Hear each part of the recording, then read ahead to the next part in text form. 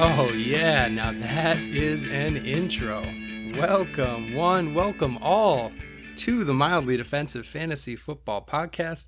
This is episode 4, and that was Brian Rosebrook with the new intro. One of our buddies that's been in the CP League since the beginning. Woo!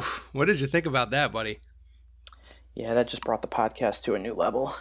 I feel like it's only downhill from there. It's quite possible. Yeah.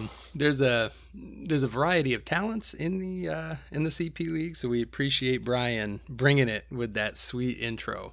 And we'll I'm sure be working some more of that in as an outro, maybe even some transitions, I think, as we kind of continue to move forward on the pod.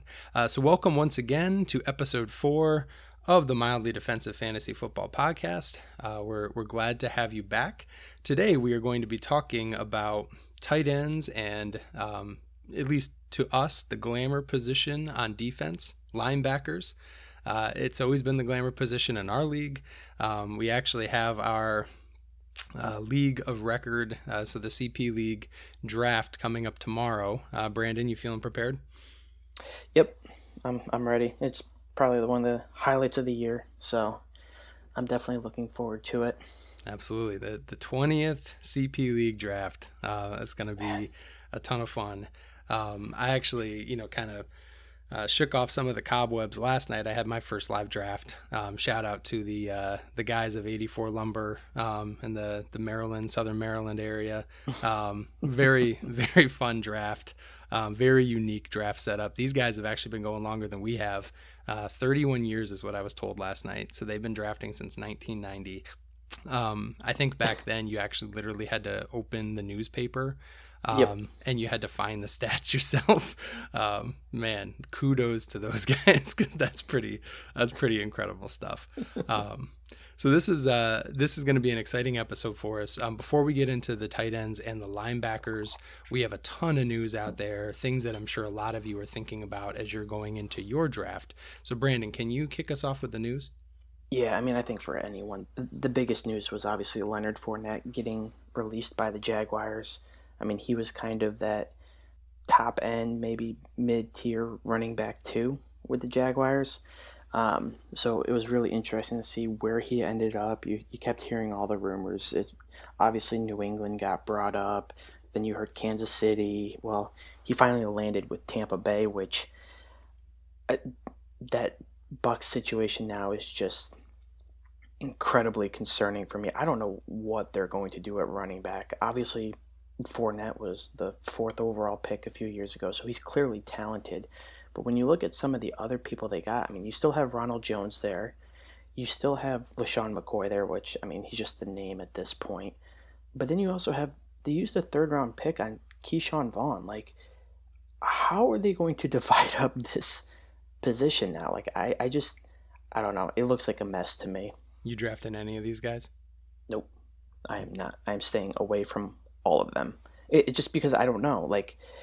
You hear conflicting reports out of camp about Ronald Jones. He looks great, but then you still go out and get Leonard Fournette, which to me means that was just coach speak. He probably wasn't looking that great. And then, like I said, you have a Keyshawn Vaughn who was kind of being viewed as kind of like that James White, that receiver type running back out of the backfield. How much time does he get now when you have a Fournette and a Ronald Jones? I don't know. I feel like all of them take a hit, and to the point where Leonard Fournette is maybe an RB3. I don't think Ronald Jones is draftable. I don't think Vaughn is draftable. No, I would agree. I think if we knew who the pass catching back was, that person would be draftable, but there's no obvious James White candidate there. Yeah. So that's going to be a waiver wire priority if that person emerges, whoever that is. Yeah. But I completely agree with you. There has been a lot of hype for Ronald Jones.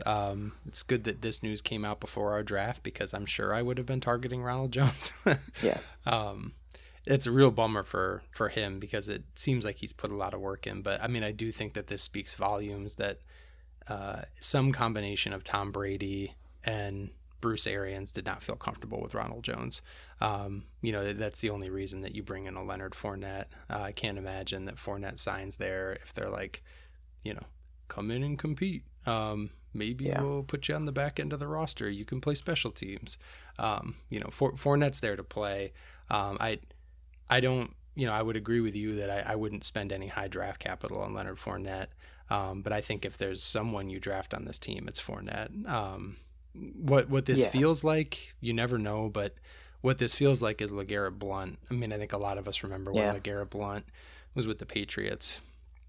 And, they used to love just letting him hammer the rock for 3 yards.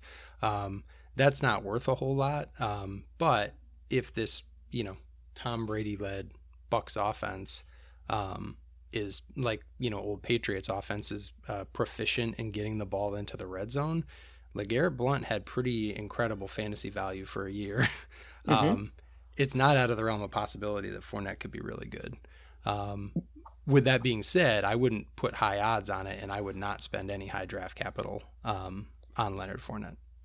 I mean, I think the only thing, and obviously Blunt's a great comparison here, but like if you're in a touchdown heavy league, and obviously I haven't had much experience in those, but like they are out there.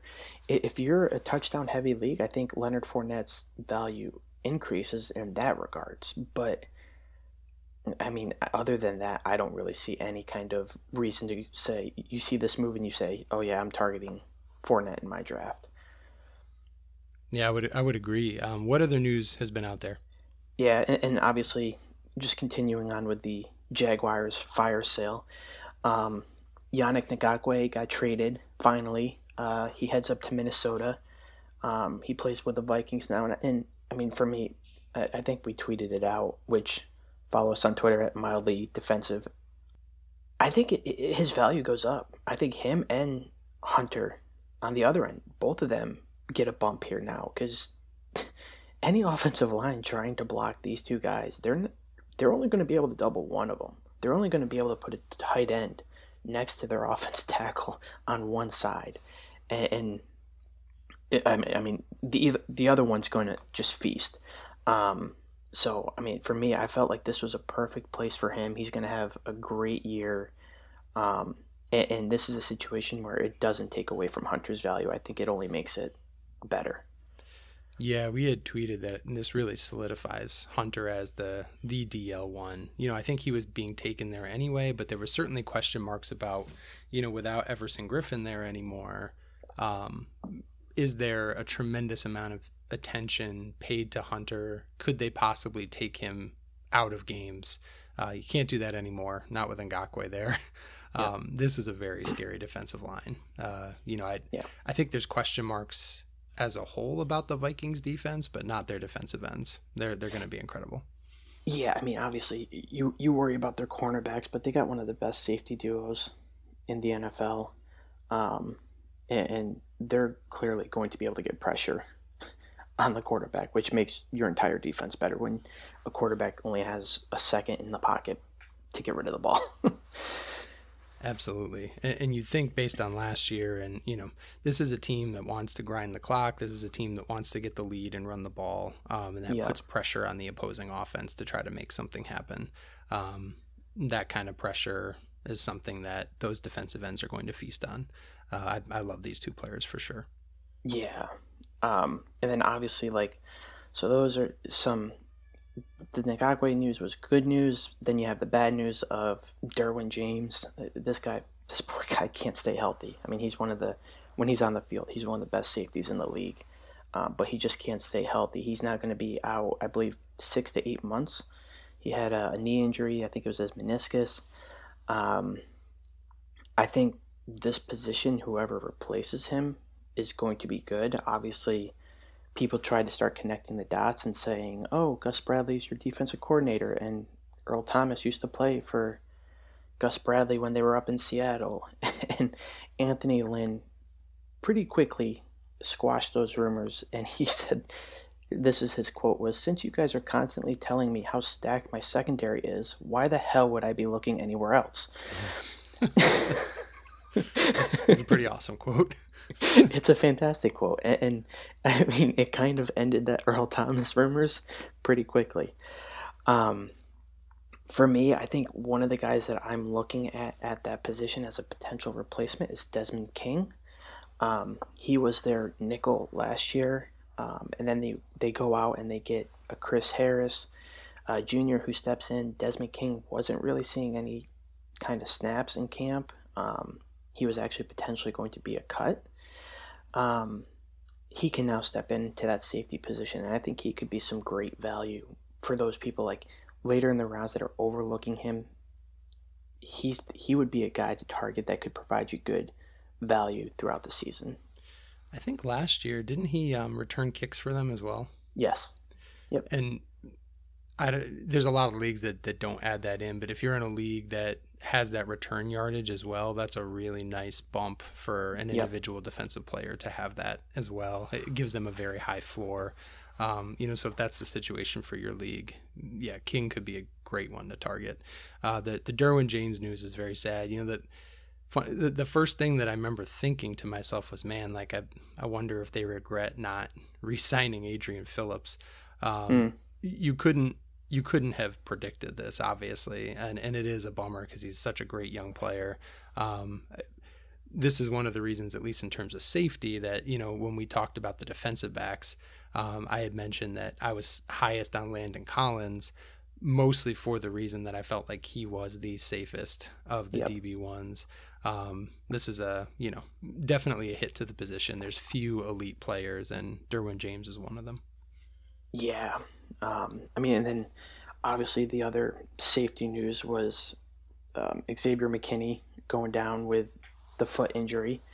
And the Giants decided to go out and get Logan Ryan, who last year Logan Ryan was a star in IDP in the Titans defense.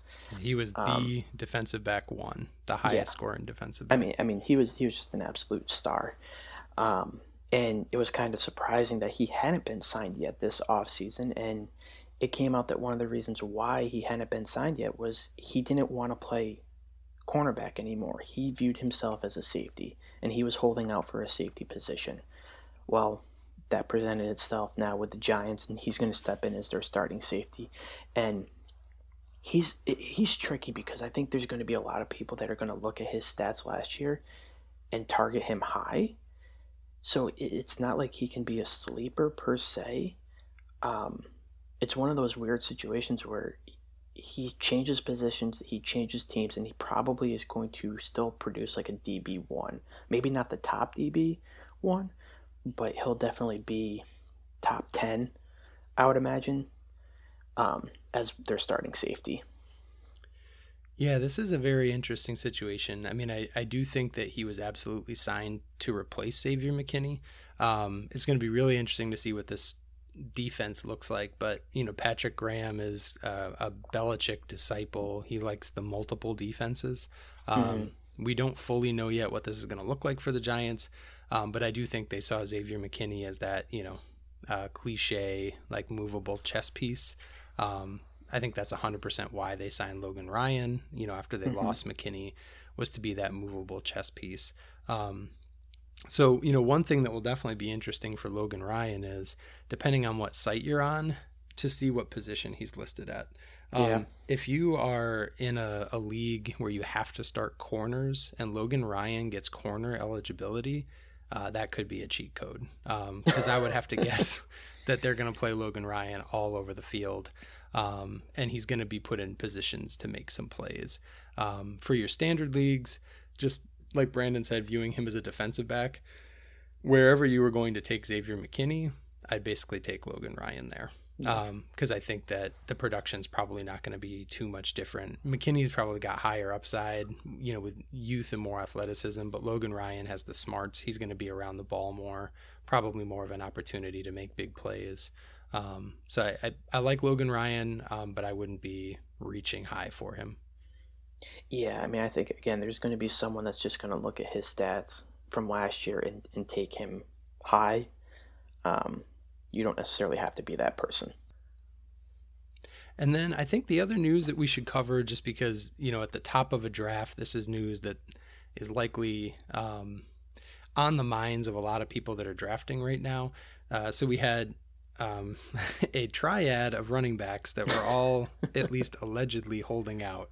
Um, some of them just not practicing, some of them maybe or maybe not having migraines, some of them maybe or maybe not getting traded. Who knows what's going on these days? But the wild part about it is all three of them are projected potential first round picks in fantasy drafts.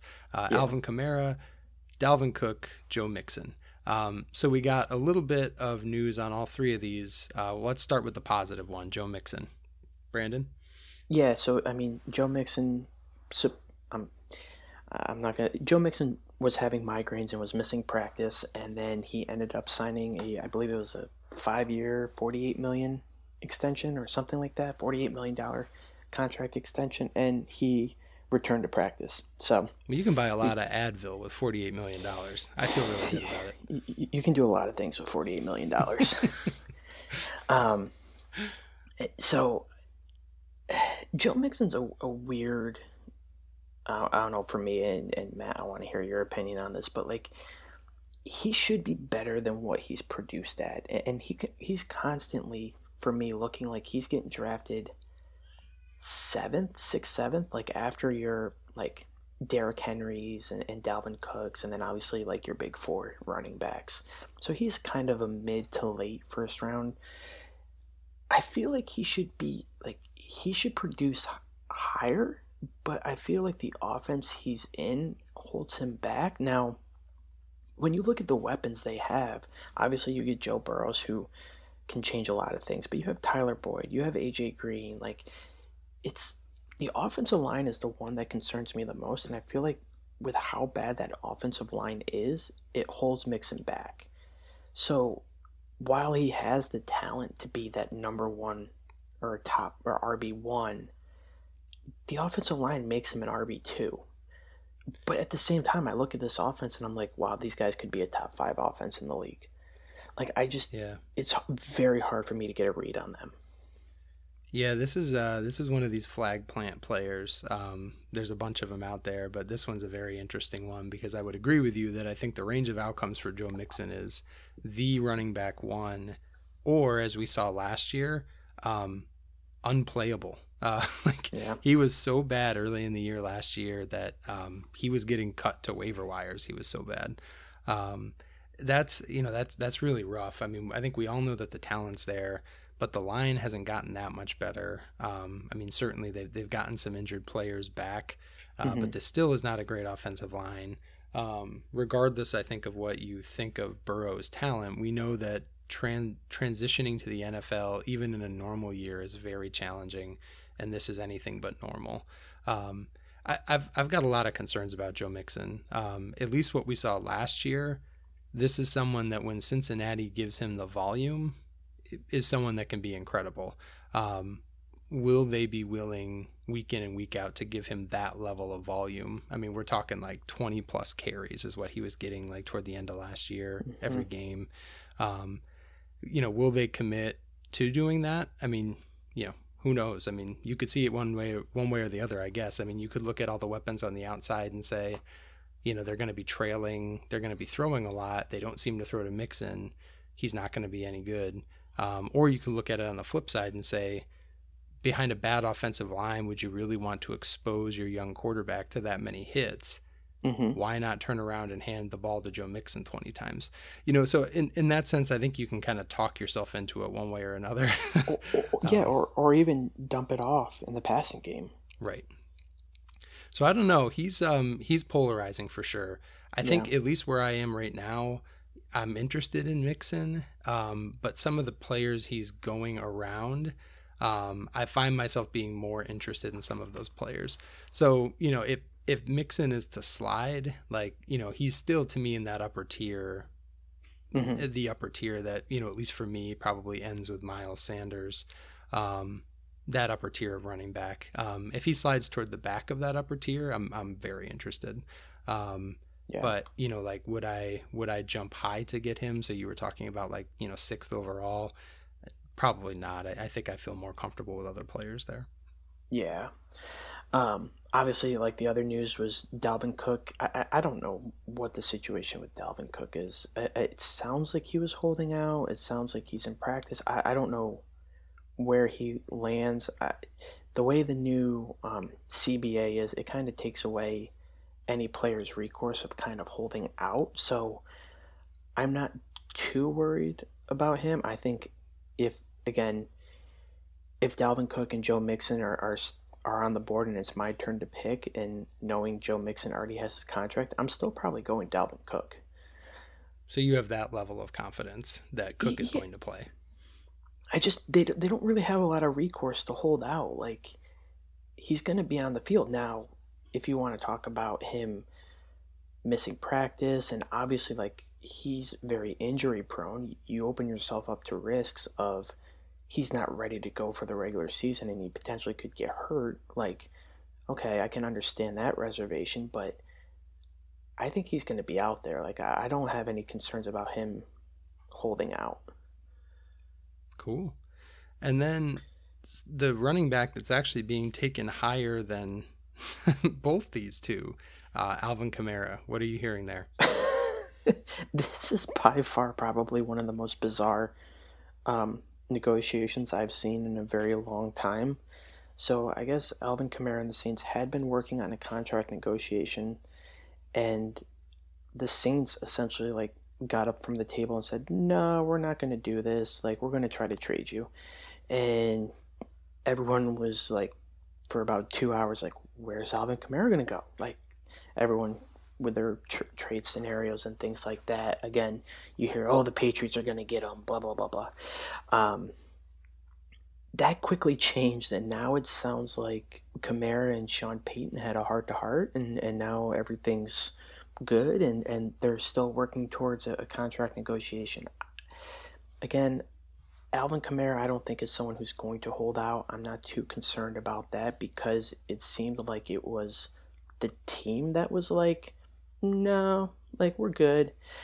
Um, but Alvin Kamara does have some injury concerns because at the same time this was coming out, there was news of Alvin Kamara getting a shot, then it's an epidural, and there's a very wide range of potential reasons why he would be getting those, and the severity of each of those. Um, Everything I saw, it sounded like it was okay. It sounded like it was something that a lot of runners get, an injury that runners get, and it was just a shot to help with the inflammation. So for me, again, I'm not too concerned about drafting Alvin Kamara. He's probably going in the upper half of your first round. I would be comfortable taking him there. And I think that's great for people to hear because this is easily the weirdest of all of these. As Mm-hmm. you mentioned, there's a lot of bizarre stuff out here. I think when all of the dust settles there, you're still looking at a player who has had 80 plus catches every year of his career, and in a PPR league, that's incredible.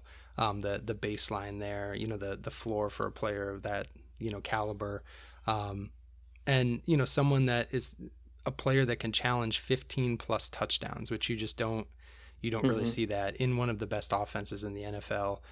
He's definitely polarizing because I think he burned a lot of people last year. But he also won people a lot of championships the year before that. So Yep. yeah, Kamara is fascinating for sure. Cool. There's been a lot of news out there, so I'm glad we were able to take a little time to go through that. In particular, some of these high value players that we were just discussing, both on the offensive and defensive sides of the ball, to get you up to speed so that you're ready for your drafts that are coming up. So now we're going to go into tight ends. So in most leagues, this tends to be a onesie position, meaning you only draft and play one tight end. Well, you might draft more than one, but you only play one. There's some leagues out there that do like a point, essentially an escalator. So like 1.75 points for reception for a tight end, essentially to make tight ends more valuable. But in general, most leagues, the tight ends play by the same rules as the rest of the positions. And if you only play one of them, it devalues the position. That doesn't mean it devalues all the players. And we're going to certainly talk about some of those players briefly right now. So here are your tight end ones. for 2020. With the least surprising of all these positions, Travis Kelce, of course, is the one. George Kittle, Mark Andrews, Zach Ertz, Darren Waller at number 5, Evan Engram at 6, Hunter Henry, Tyler Higbee, Hayden Hurst, Jared Cook, Rob Gronkowski, and Austin Hooper, rounding out the tight end ones. So, Brandon, who is a tight end one that you are higher on? So for me, the one tight end that I'm higher on is Hayden Hurst. He went from Baltimore, now he's playing for the Falcons. I mean, I don't think he ever really reached his full potential with the Ravens. I mean, they did use a first round pick on him, so he's clearly talented. He now goes to a pass heavy offense in Atlanta with a quarterback like Matt Ryan, who's made his tight ends very valuable in fantasy football over the years. Tony Gonzalez, Austin Hooper. He's now playing with good wide receivers on the outside in Julio and Calvin Ridley, so defenses aren't necessarily going to be able to key in on him. He should have some winnable matchups there. So for me, I think the one tight end that I am higher on, it's got to be Hayden Hurst. How about you? Who's the tight end that you're higher on? So I'll just talk briefly about Hurst. I do love that call. I like Hurst as well. I think there's definitely some opportunity for some pretty good volume there. I think people might forget this, but before Austin Hooper got hurt, he was the tight end one. I mean, he was above Kelce and Kittle, which is crazy, the amount of volume he was getting. I'm certainly not saying for a second, I don't think Brandon is either, that Hayden Hurst is going to come in and eclipse Kelce and Kittle. The point there being that Matt Ryan has shown a willingness to throw the ball to the tight end. Will that translate over to Hayden Hurst? That's to be seen, but the opportunity is definitely there. I love that call. I'm actually a little higher on Zach Ertz. So this is another one. There's a few that we've talked about like this. I wouldn't draft Ertz over any of the big three of Kelce, Kittle, or Andrews.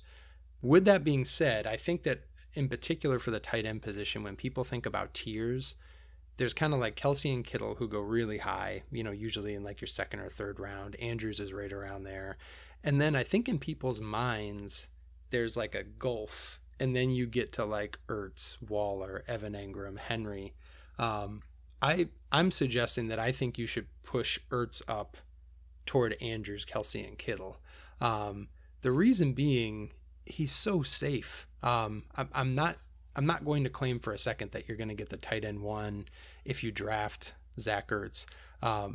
But what you are going to get is a lot of volume. The reason you're going to get a lot of volume is that Philadelphia is a dumpster fire.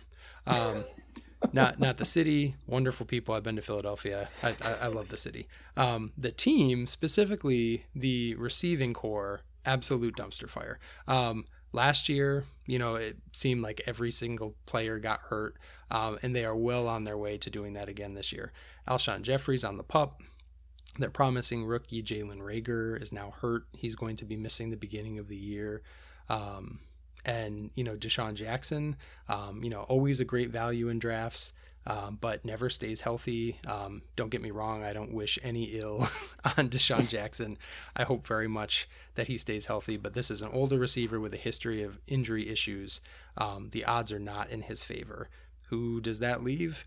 Zach Ertz, always there. This man, especially in the beginning of the year, before they get some of their options back, like Jeffrey and Reagor, he's going to soak up every target. There's no one else for Carson Wentz to throw the ball to. This also means that if Goddard's on the field, Goddard, I think, is going to be a value as well early on, because I just don't know who else they're going to throw to. So once again, I'm not claiming that you should take Ertz, over the big three, but I do think that he's incredibly safe. So if you miss out on the big three, if you don't want to play the roulette wheel that is the tight end position, I think Ertz is probably your last opportunity to get off of that roulette wheel. He's going to be incredibly safe, especially early on. Yeah, I mean, I like Ertz as a player. Again, you kind of mentioned him. My biggest concern is obviously Dallas Goedert. At some point, they need to start incorporating him more into their offense. And part of me feels like that's this year. So yeah, I mean, I think Ertz has been very safe over the years. It's like I'm just waiting for like the other shoe to drop with Goddard. Like at some point, he's going to be a bigger part of their offense. Yeah, it certainly could. Right now, last 5 years with Ertz, you're looking at tight end 9, 6, 3, 2, 5. At the tight end position, that's about as safe as it's going to get outside, of that big three. So I think there's a lot of value there for Ertz. In terms of a tight end that I'm lower on in that tight end 1 range, this could be due to my fandom for the Giants, but I'm lower on Evan Engram. Mostly the reason that I'm lower on him has nothing to do with the player. At a position where there's a number of athletically gifted players, for my money, Evan Engram is easily the most athletic tight end out there. And that's no disrespect to Kittle, or any OJ Howard, any of the other guys out there. Engram is a freak. He's basically a wide receiver that's the size of a tight end, which you just don't really find.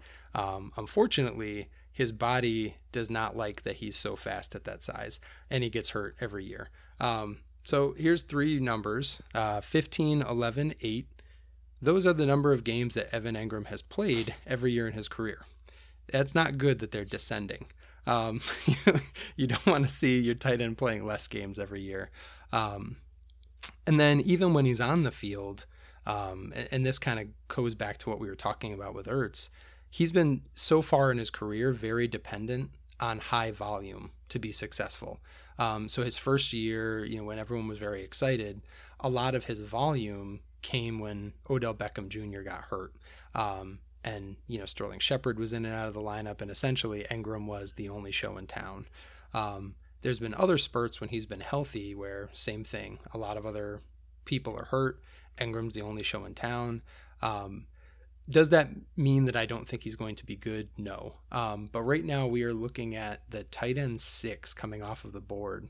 There's just no way I'm going to pay that price for Evan Engram, where I think he's going to go. Injury concerns, volume concerns, I'm definitely out on Evan Engram at that price. If he slides into the double-digit rounds, I would love to take a spin of the wheel, see what happens with Engram. But at that high price, no way. Yeah, no, I agree with you on that. Again, I'm always concerned about drafting players with injury concerns, especially higher in the early rounds of drafts. So yeah, I probably will be avoiding Evan Engram as well. Who's a player in the tight end ones that you're lower on, Brandon? So I told you this before we started, but I'm going to get on my soapbox a little bit here on this guy because I don't get it. Where's the love for Tyler Higbee? Like, why is everyone thinking that he's going to be this breakout star?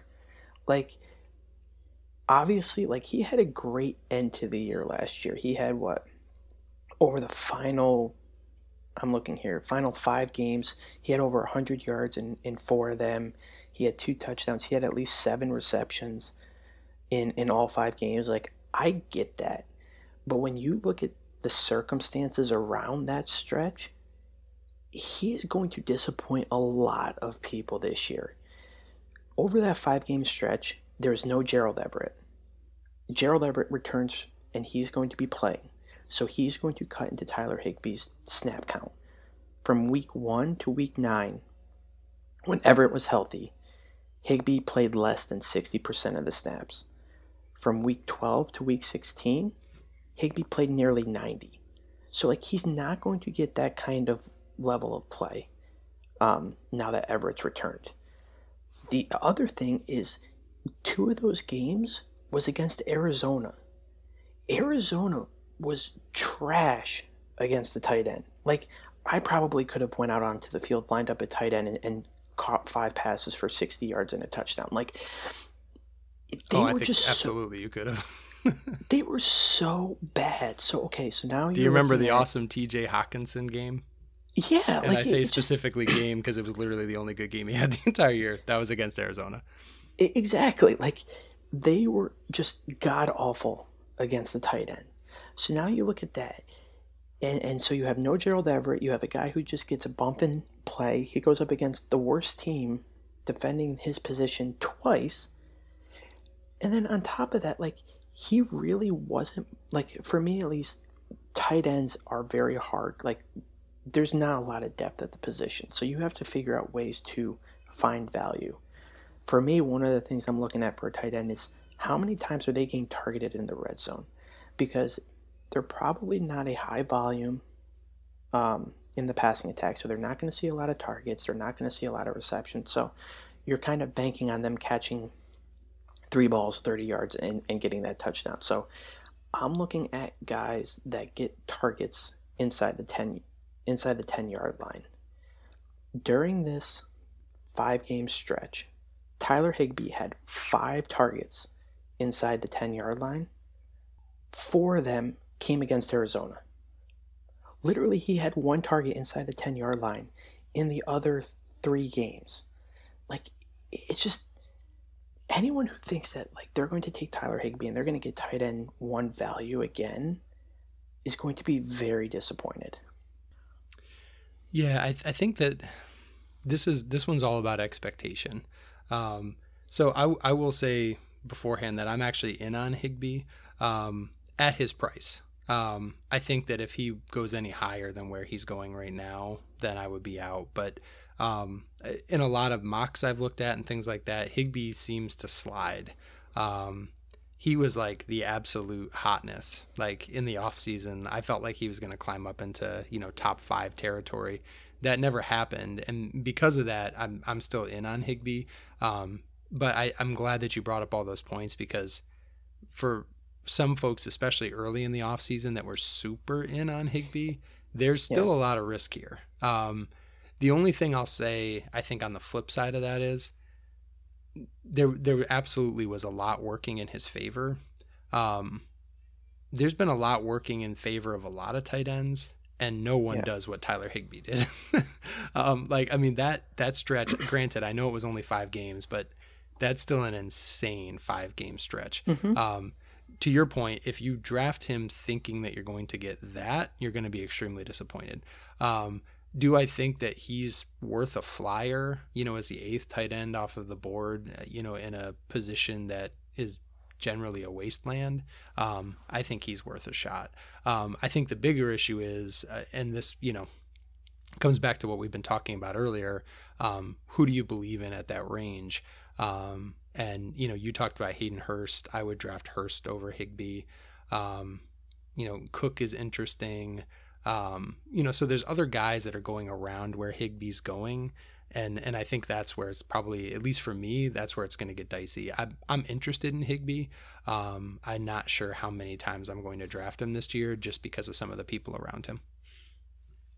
Yeah, I mean, again, I think for me, where Higbee is going, I'm not going to use my pick on him. And again, because there's the Hayden Hurst, there's the Jared Cooks. Even like as you get farther down, like a Mike Gesicki, I think Mike Gesicki is going to be more involved in the Dolphins' offense than Higbee's going to be in the Rams. Noah Fant, Jonnu Smith, Blake Jarwin, who we'll talk about here in a second, but like those are all guys that where they're going in drafts, I'd rather have over Tyler Higbee. Well, that's a pretty professional transition there, Brandon. I appreciate that. So with that in mind, a name outside of the tight end 1 group, a flyer or a sleeper that you're interested in. Yeah, and obviously Blake Jarwin's going to be my pick here. I think there's a potential for him to move up into the tight end 1. Right now he's 18th at tight ends, and just kind of looking at the stats, like last year he had to split time with Jason Witten, who somehow is still playing in the NFL. It's because of those hands. Yep. He loved to show the people the hands when he was in the booth. Yes, he did. Yes, he's got magical hands. It's like Ricky Bobby. He didn't know what to do with the hands. They just kept floating up into the screen. I'm sorry, continue. Well, Witten took those hands and he went to Las Vegas, and he's now with the Raiders. But But Blake Jarwin now steps in as their top tight end in a very explosive offense, probably one that's going to be pass heavy. And when you look at his stats last year, so he played only 39% of the offensive snaps for the Cowboys. In that 39%, he had 41 targets, he had 31 receptions, 365 yards, and 3 touchdowns. Now, I'm not saying, like, in theory, he probably doubles his snap count. Not saying he's going to double those stats, but I mean, you're potentially looking at a guy who could end up with 55 receptions, like 600 yards and 6 touchdowns. I mean, that's phenomenal for a tight end. I think he's still going to be a very big part of that offense, and I could see him having a breakout year this year. It could definitely happen. I mean, despite all of the weapons there, like Dak just loves him some tight end apparently, and he even with Witten there, Dak always looked Witten's way. Third downs in the red zone. And on your advice, I actually took Blake Jarwin last night. So we'll see how the ride goes. Hurts me a little bit inside to draft Cowboys, but that's the. I was gonna say that was probably pretty painful. A little bit. But I'm slowly getting over it. We'll get there together. So one that I'm interested in is Chris Herndon. Now there has been some injury news on Herndon. There always seems to be injury news on Chris Herndon. But the guys we're talking about here, if you're in a one tight end league, these guys are free, so like you get to this point, you take your shot, whoever you believe in. And then if it doesn't work out, you cut them, you take another shot and you spin the wheel next week. Herndon, what I like about Herndon is the potential for target volume. So who is the number one receiving option for the New York Jets? Okay, they're not great, but I do know who the Jets receivers are. You have Rashad Perryman, Denzel Mims, Jamison Crowder, but obviously the problem is that no one can stay healthy there. No, and there's not a tremendous amount of talent either. So, I think for what we all know is going to be a very bad team, we're sorry for you, Sam Darnold. It's really going to come down to who does Darnold get comfortable with. We know that he's comfortable with Crowder. I think Crowder's very safe there. But then it's up in the air. The rest of the folks there are all new. Who knows what's happening with Lev Bell? That's a story for another day.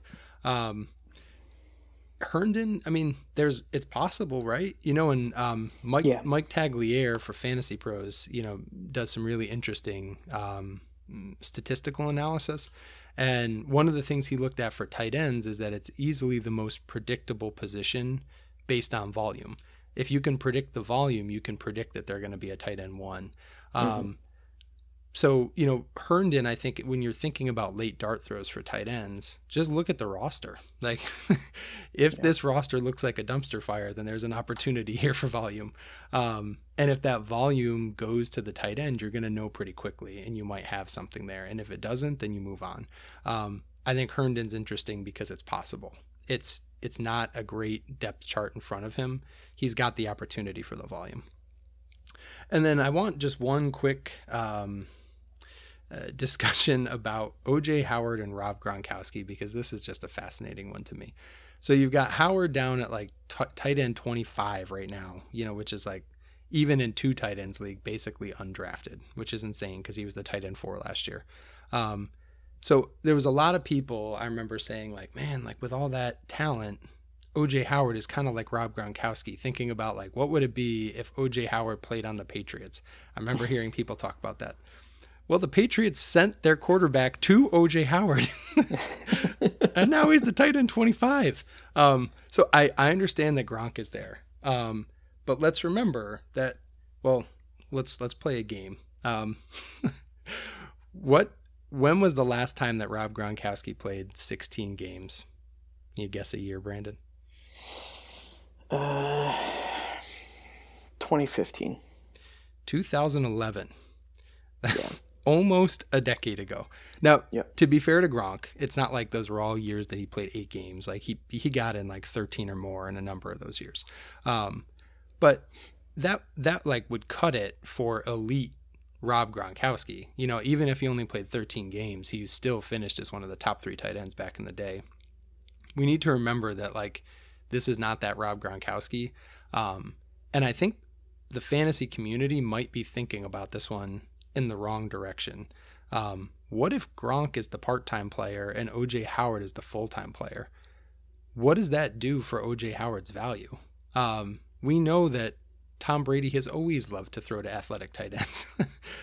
You know, there was like a significant portion of his career where they built offenses around an athletic tight end.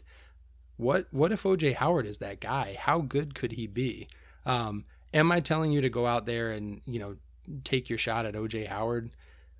Not necessarily, but I do think he's someone you need to watch very carefully, because this is someone, you know, where if he gains Brady's trust and Brady's looking his way, Howard could be a monster.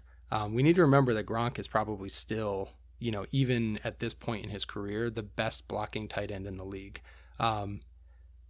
They're going to let Gronk do his thing in terms of blocking. Howard's a good blocker too. I think you're going to see these guys in the field a lot together. And then I think that Gronk's going to get a lot of breaks. Howard could actually be the one that plays more snaps here. And if he does, he could be the value. I'm definitely out on Rob Gronkowski. I'm not drafting him. But I would keep an eye on OJ Howard because I think he's being overlooked by the community. He could be awesome. So, again, this Bucs offense is just a nightmare for me to try to figure out what they're going to do. I mean, obviously, like, I kind of equate the Leonard Fournette move to what they did at tight end. Like, Tom Brady, Tom Brady has a lot of pull in that organization right now. And if Tom Brady was confident in OJ Howard, they probably don't sign Gronk.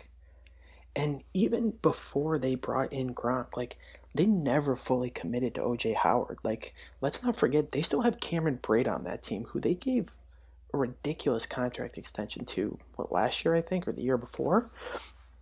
Like, they've never fully committed to OJ Howard. And now you have Tom Brady who comes in, like, he knows who he wants to play with. Like, if he knew OJ Howard could fill the role that he needs at tight end, they probably don't bring Gronk in.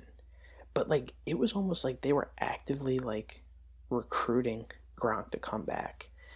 And it just... Let's remember, though, one of the most innovative offenses that I've seen in the last couple of decades was the Aaron Hernandez Gronk offense. 100%. And Brady was incredible in that offense. You know, I think having two players that could block, that could get out there and catch passes, Brady was able to mask everything that the offense was doing. All the moves that they've been making feel like it's going in that direction. With that kind of an offense, you could still have Godwin and Evans in there, have one running back in the backfield, two tight ends, and Brady can mask what he's doing. And we'll see, but I feel like that's the direction that this one's going in, if it functions. If it doesn't function, they'll go in a different direction. But remember, they did pick up OJ Howard's fifth-year option. He was a first-round pick, which means, you know, that's a lot of money that you're committing to a player. Mm-hmm. They didn't have to pick up that option and commit all those dollars to OJ Howard. I do think they believe in him. Once again, don't hear what I'm not saying here. I'm not telling you. I'm not even sure I would draft OJ Howard. There's a lot of other players with much more guaranteed volume. But am I keeping a very close eye on OJ Howard week one? Absolutely. Because if you see the targets go his way from Brady, if he plays more snaps than Gronk, which he absolutely might, you could be looking at lightning in a bottle with OJ Howard. Yeah, no, I definitely think that the takeaway from this conversation is do not draft Gronk and either watch OJ Howard very quickly or use your last pick on him. Like, I think, those are the high-level takeaways. I'm just fascinated by what the Bucs in general have been doing this offseason. It's a very interesting team. There's no doubt about that. And they actually have some interesting linebackers. We are going to transition over to linebackers to get some of that in. This is a very deep position. We are not going to go particularly deep on it, but we are going to try to talk about some linebacker 1s, 2s, and 3s for you to get you ready for your draft. Just some players quickly that we're higher on, and lower on. There's not a tremendous amount of consensus with these things. And as we've always told you, a lot of this is going to be dependent on your league format and your scoring. So, take all of this with a grain of salt. But as always, we use the Fantasy Pros Expert Consensus Ranking, the ECR, to, lay out who the community so far is looking at. So we'll start with the linebacker ones. We have Darius Leonard, Bobby Wagner, Blake Martinez, Corey Littleton, Joe Schobert, Jalen Smith, Roquan Smith, Jordan Hicks, Levante David, Deion Jones, Demario Davis. Really? Is Demario Davis? No way. Terrell Edmonds. I'm going to have to look that one up because that doesn't seem right. All right. Anyway, and we're back. Who's a linebacker one that you are higher on, Brandon? Okay, so for me, the one linebacker that I am higher on, and obviously, he can't go much higher, but it's number 2, Bobby Wagner. I don't know if people realize this, but the linebacker position is incredibly volatile, year over year. And typically when I'm looking at linebackers, the one thing that I'm looking at is just total tackles. Again, I kind of equate the total tackles to targets for an offensive player. So tackles is the one thing that I want consistently week in and week out. You look at middle linebackers, inside linebackers, those are the ones that are probably going to get the most. Those are the ones that I'm targeting. So I went back and I looked over the past 4 years. Do you know how many linebackers finished in the top 10 in tackles over the last 4 years? I do not. There was one linebacker, and that was Bobby Wagner. Wow. He's the only linebacker who has finished in the top 10 in total tackles each of the past 4 years. So, again, when I'm looking at consistency, when I'm looking at a guy that I'm going to potentially invest a high pick in, for me, Bobby Wagner's as safe as you're going to get at the position. Yeah, I like that. This is similar to what we talked about with Landon Collins, and Bobby Wagner's incredibly safe. I did something similar. We're going to put some more of this research out, and I think future podcasts and probably some tweets here and there. But to Brandon's point, I had looked at, according to fantasy data, year by year, how frequently players finish as a 1 and then repeat the next year. And for linebackers, you had, 19 out of 48. So this was over a 5-year sample from 2015 to 2019. Only 19 out of the 48 repeated. So, I mean, it's tough to predict. And, I think part of what Brandon's saying, and I'll echo his sentiments here, is that if you're going to invest a high pick on a linebacker, you want to be sure that you're going to be right. Because if you're not, that one could really hurt. And of course, it's always going to depend on your league too. So we've told you, in our league that there's a pretty high premium on getting linebackers because you end up playing so many of them. So you don't really have a choice in our league. You go high for linebackers because if you don't, you're going to be in some trouble. Along the lines of Brandon, one that I'm high on toward the top is the top player, Darius Leonard. So Brandon did this with Michael Thomas. So now I'm going to do this with Darius Leonard because I can. So obviously you can't take Darius Leonard higher than number 1. And normally I wouldn't tell you to take a number 1 player high. But if you're going to spend a high pick on a linebacker, Darius Leonard, that's about as good as it gets. So his rookie year, he was the head and shoulders above the rest of the field, linebacker 1. He was just incredible. Last year he got hurt. Despite that, he was still the per game linebacker 1. So if you invested a high pick on him last year, it probably didn't feel great, especially the weeks that he was out. But at least when he was on the field, you still had what you drafted. It's pretty rare to have a linebacker go back to back being the per game, linebacker 1. Yeah. For Darius Leonard to start his career with 2 of those performances, with the only major change to that defense being adding an absolutely dominant defensive tackle, which is always helpful for linebackers because that's more attention, more blockers. that are not going to be coming toward Darius Leonard. If you're going to invest a high pick, it's okay to reach for Darius Leonard. He's that good. Yeah, I mean, you can't go wrong with Darius Leonard. Again, for me, I would rather wait around and get Bobby Wagner, but I'm not going to fault anyone who goes after Darius Leonard just because of what he's done in the first 2 years in the league. Absolutely. Now, one I'm lower on is Roquan Smith. So, I mean, I'll be interested in your perspective on this, Brandon, but I just don't get it. So Roquan Smith and Danny Trevathan, who's his linebacker mate there in Chicago, their per game numbers really aren't that different. But Roquan Smith is going to be a linebacker 1 cost for you, and Trevathan's cost is linebacker 3.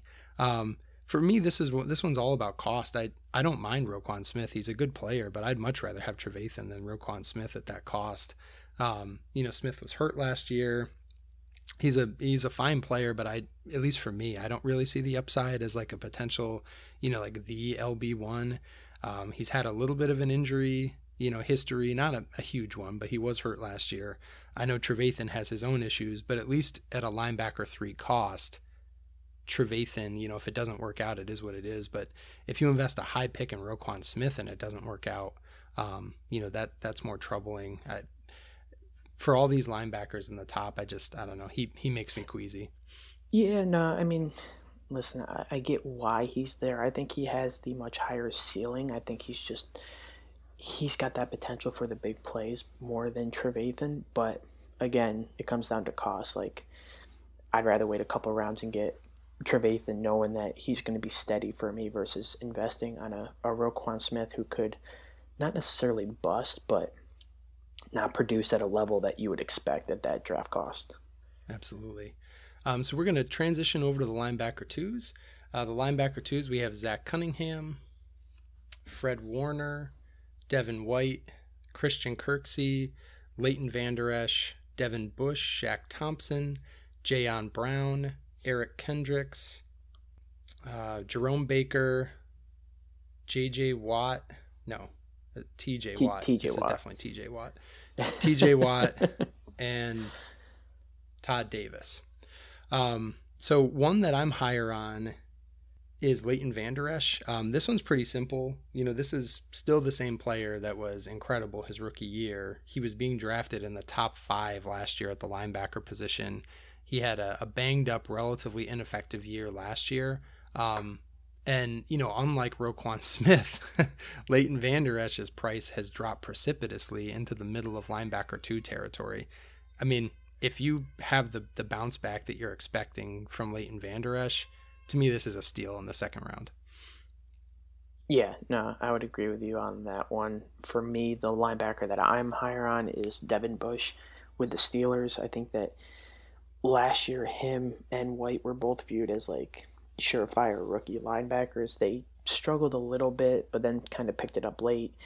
For me, Devin Bush, he finished with over 100 total tackles, 2 interceptions, 1 forced fumble, 1 sack, and he did it on 82% of the snaps. I think his snaps is going to be above 90, probably close to 95%, and him being on the field more is only going to help his stat total. Absolutely. And who's linebacker 2 that you're a little lower on? Yeah, I think me and you are kind of both on the same page with this guy, but Christian Kirksey, he's now in Green Bay. I think it's a good situation. My fear is obviously injuries. He just can't stay healthy. He's played in 9 total games the past 2 years. I think if he stays healthy, then yeah, I don't know how many games are played in a football season. Like, I think it's more than 9. Yeah, I think it's more than 9 over 2 years. It just, I don't know. Like, I think he lands in a good spot. I think that the Packers linebackers usually produce, especially the inside ones. It's just he can't stay on the field, and I'm very hesitant to use a high pick on someone like that. Yeah, I think if Kirksey was in the linebacker 3 range, I'd be all over it. Yep. This is a recent phenomenon. I mean, his first 4 years, he played all 16 games, but when you're talking about less than half of the games, as Brandon pointed out, the last 2 years, that's dangerous. I can't blame you for taking a swing because if it hits and he plays all the games, I mean, there's top Yeah. 5 linebacker potential here. But yeah, that's going to be a little rough at that cost for me as well. Yeah. All right, so our linebacker 3s are, we talked about this person earlier, but Danny Trevathan, let's see, Rashaan Evans, Patrick Queen, Khalil Mack, I think that's Chandler Jones, Matt Milano, Shaq Barrett, Quan Alexander, KJ Wright, Isaiah Simmons, Miles Jack, and I'm not sure who Walker is. So I'm going to have to get back to you on that one. Probably Anthony Walker. Yeah, that would make sense. Man, Anthony Walker with the Colts. He's so vanilla. I get it. Like, he's there. He's super consistent. There's like, that must be the least sexy player ever, Anthony Walker. he's just there and he gets the job done. You need those players, by the way. This is not me telling you don't draft Anthony Walker. Like, I forgot his first name because literally he's so vanilla. I can't. I was struggling with Anthony Walker. Okay, linebacker 3s. So a linebacker 3 that I'm higher on is Khalil Mack. So once again, know your format. But last year was the first year in the last 5 years that Khalil Mack has not been a top 10 linebacker. From 2015 to 2018, he was an incredible DL1. A couple of those years finishing right up in the top 3. Last year, of course, he had a slightly down year. But this year, I think, the hope there is with improved play at defensive end, especially across from him. Leonard Floyd's not there anymore, and Leonard Floyd never really seemed to pan out in Chicago. I think the hope in Chicago is a reinvigorated Khalil Mack is going to be terrorizing quarterbacks once again. I think that in a league that values sacks and defensive end play, Khalil Mack as a linebacker 3 is stealing. Mm-hmm. Yeah, no, I mean, I couldn't agree with you more. I think that, again, you mentioned it, but it's important. Like, know your position. If Khalil Mack's position is a defensive end, then he's significantly more valuable. But for the most part, he's been labeled as a linebacker, and that's kind of what has been holding him back and where to go get him. Absolutely. And who's an LB3 that you're higher on? So, yeah, I'll quickly give you my LB3s that I'm higher and lower on, and they're actually both rookies. I'm higher on Patrick Queen. He goes to a great position in Baltimore. They've obviously the days of Ray Lewis and the inside linebacker has always produced within a Ravens defense, even just recently with CJ Mosley.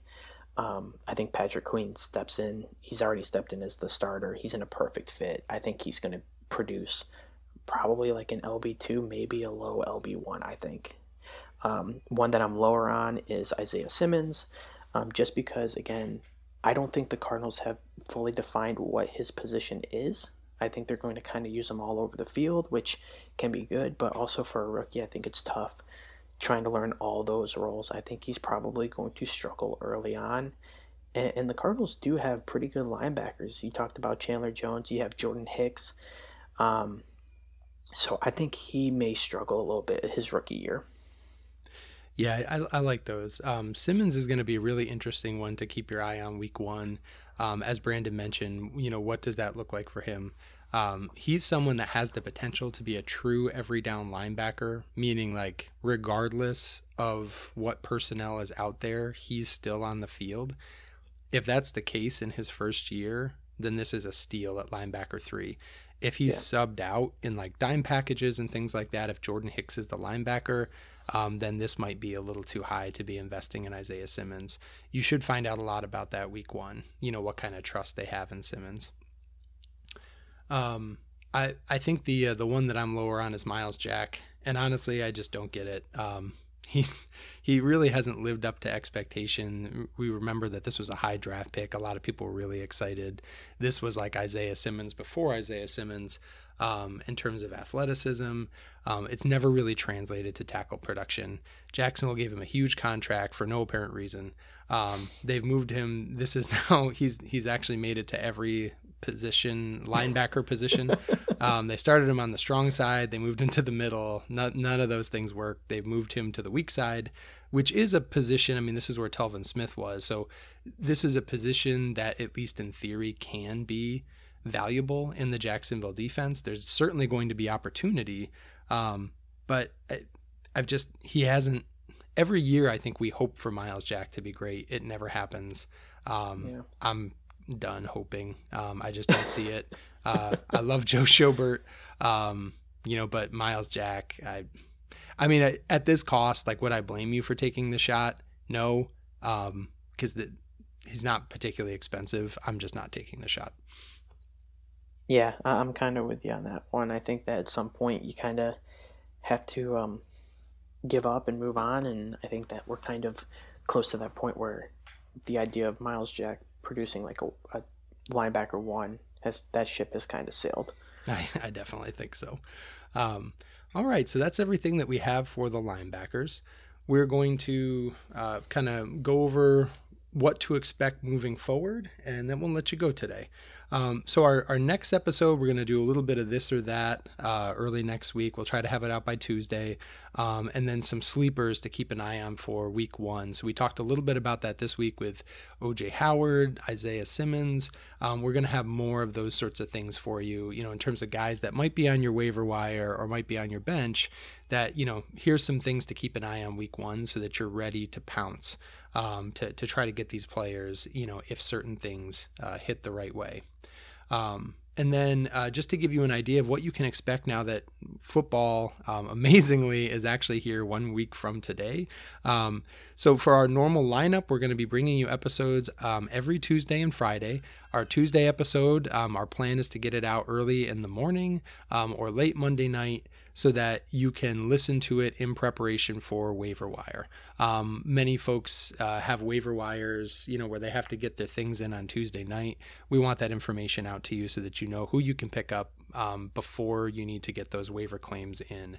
And of course, we'll be talking about both offense and defense and how to prioritize those based on your lineup. And then on Friday or Saturday, we'll be getting out a show giving some start-sit advice, some of the matchups, so that you're ready to make those tough decisions on a week-in and week-out basis.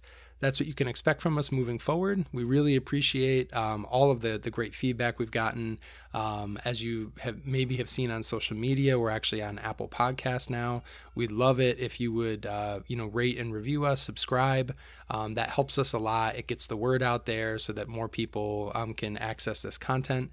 We would certainly love an honest review about how we're doing. So if there's things that you like, we'd love to hear that. If it's things that you feel like we can continue to improve upon in this young podcast, we would love to hear that as well. We appreciate your support, and we will see you soon. From Brandon and I, have a great rest of your week.